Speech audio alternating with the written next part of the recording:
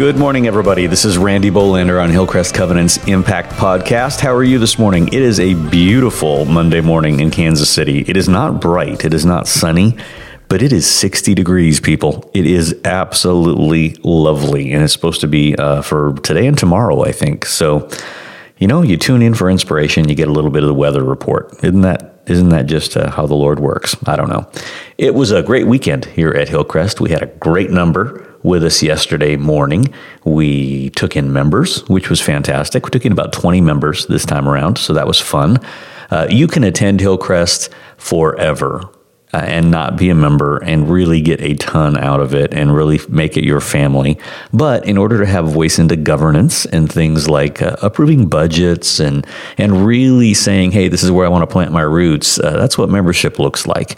And so we had 20 folks that stepped up and said, hey, that's for me. And so we welcomed them. That was fun. I also dove into the new series on Nehemiah, and I told the folks in both services I was finally preaching a proper introduction to a series rather than just diving into it at 900 miles an hour. So I talked a lot about the history of Nehemiah and what was going on in the world at the time, just because the story makes a lot more sense in context. But something happened that hardly ever happens yesterday morning, hardly ever happens on a Sunday, and that is that I leave notes on the table. Like I run out of time, basically. And generally, I run right up. I use every minute I've got, but I don't normally have things in my notes, or in this case, in the YouVersion notes. Those of you that were following along on YouVersion went, hey, there's more here.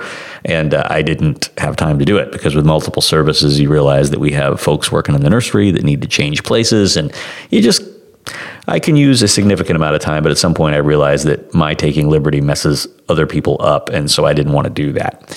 All that to say is we are going to circle around this morning. Generally in my sermons, I write myself one or two early off-ramps, meaning I could stop here or here, and it still would make an element of sense. And I blew past the first off-ramp yesterday, but I had to take the second one. I had to stop. And these are some things we did not talk about. What we did talk about was how Nehemiah had an awakening to a need.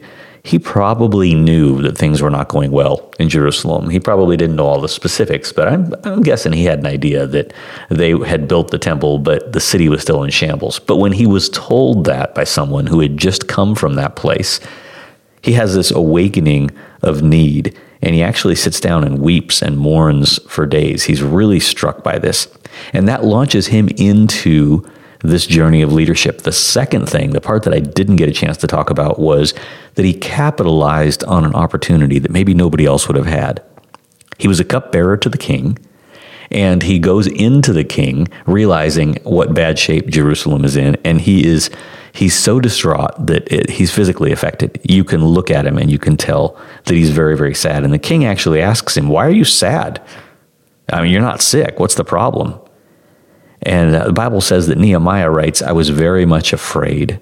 And I said to the king, let the king live forever. Why should not my face be sad when the city, the place of my father's graves, lies in ruins and its gates have been destroyed by fire? So he actually unburdens himself to the king and says, my city, my homeland, which it's interesting, he has never been there in his life, but it's the place of his father's graves. He said, it's a mess. And the king responds to him, well, what are you asking for? When you say that, what are you getting at? And Nehemiah grabs a hold of an opportunity that probably nobody else in the kingdom had. He said, if it pleases the king, and if your servant has found favor in your sight, that you send me to Judah, to the city of my father's graves, that I might rebuild it. There comes an opportunity in the life of every leader where a door opens and you've got to walk through it, or you've just got to stay where you are for the rest of your life. And it's risky. It's scary. It's a little bit like going before the king who's got the power of life and death and saying, can I do this? But when we do it, our anointing for leadership goes through the roof.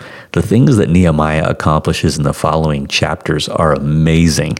They make this ask look like small potatoes. The opportunities that are rising before us, if taken, give us boldness to ask for the next thing and the next thing and the next thing.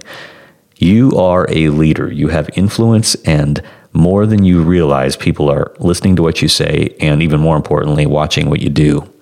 When an opportunity comes up for you to lead, take it. Everyone in the kingdom will be glad you did. Hope your day goes well. We are looking forward to continuing this series in Nehemiah next week. Hope to see you at Hillcrest or maybe before. Either or. Have a great day.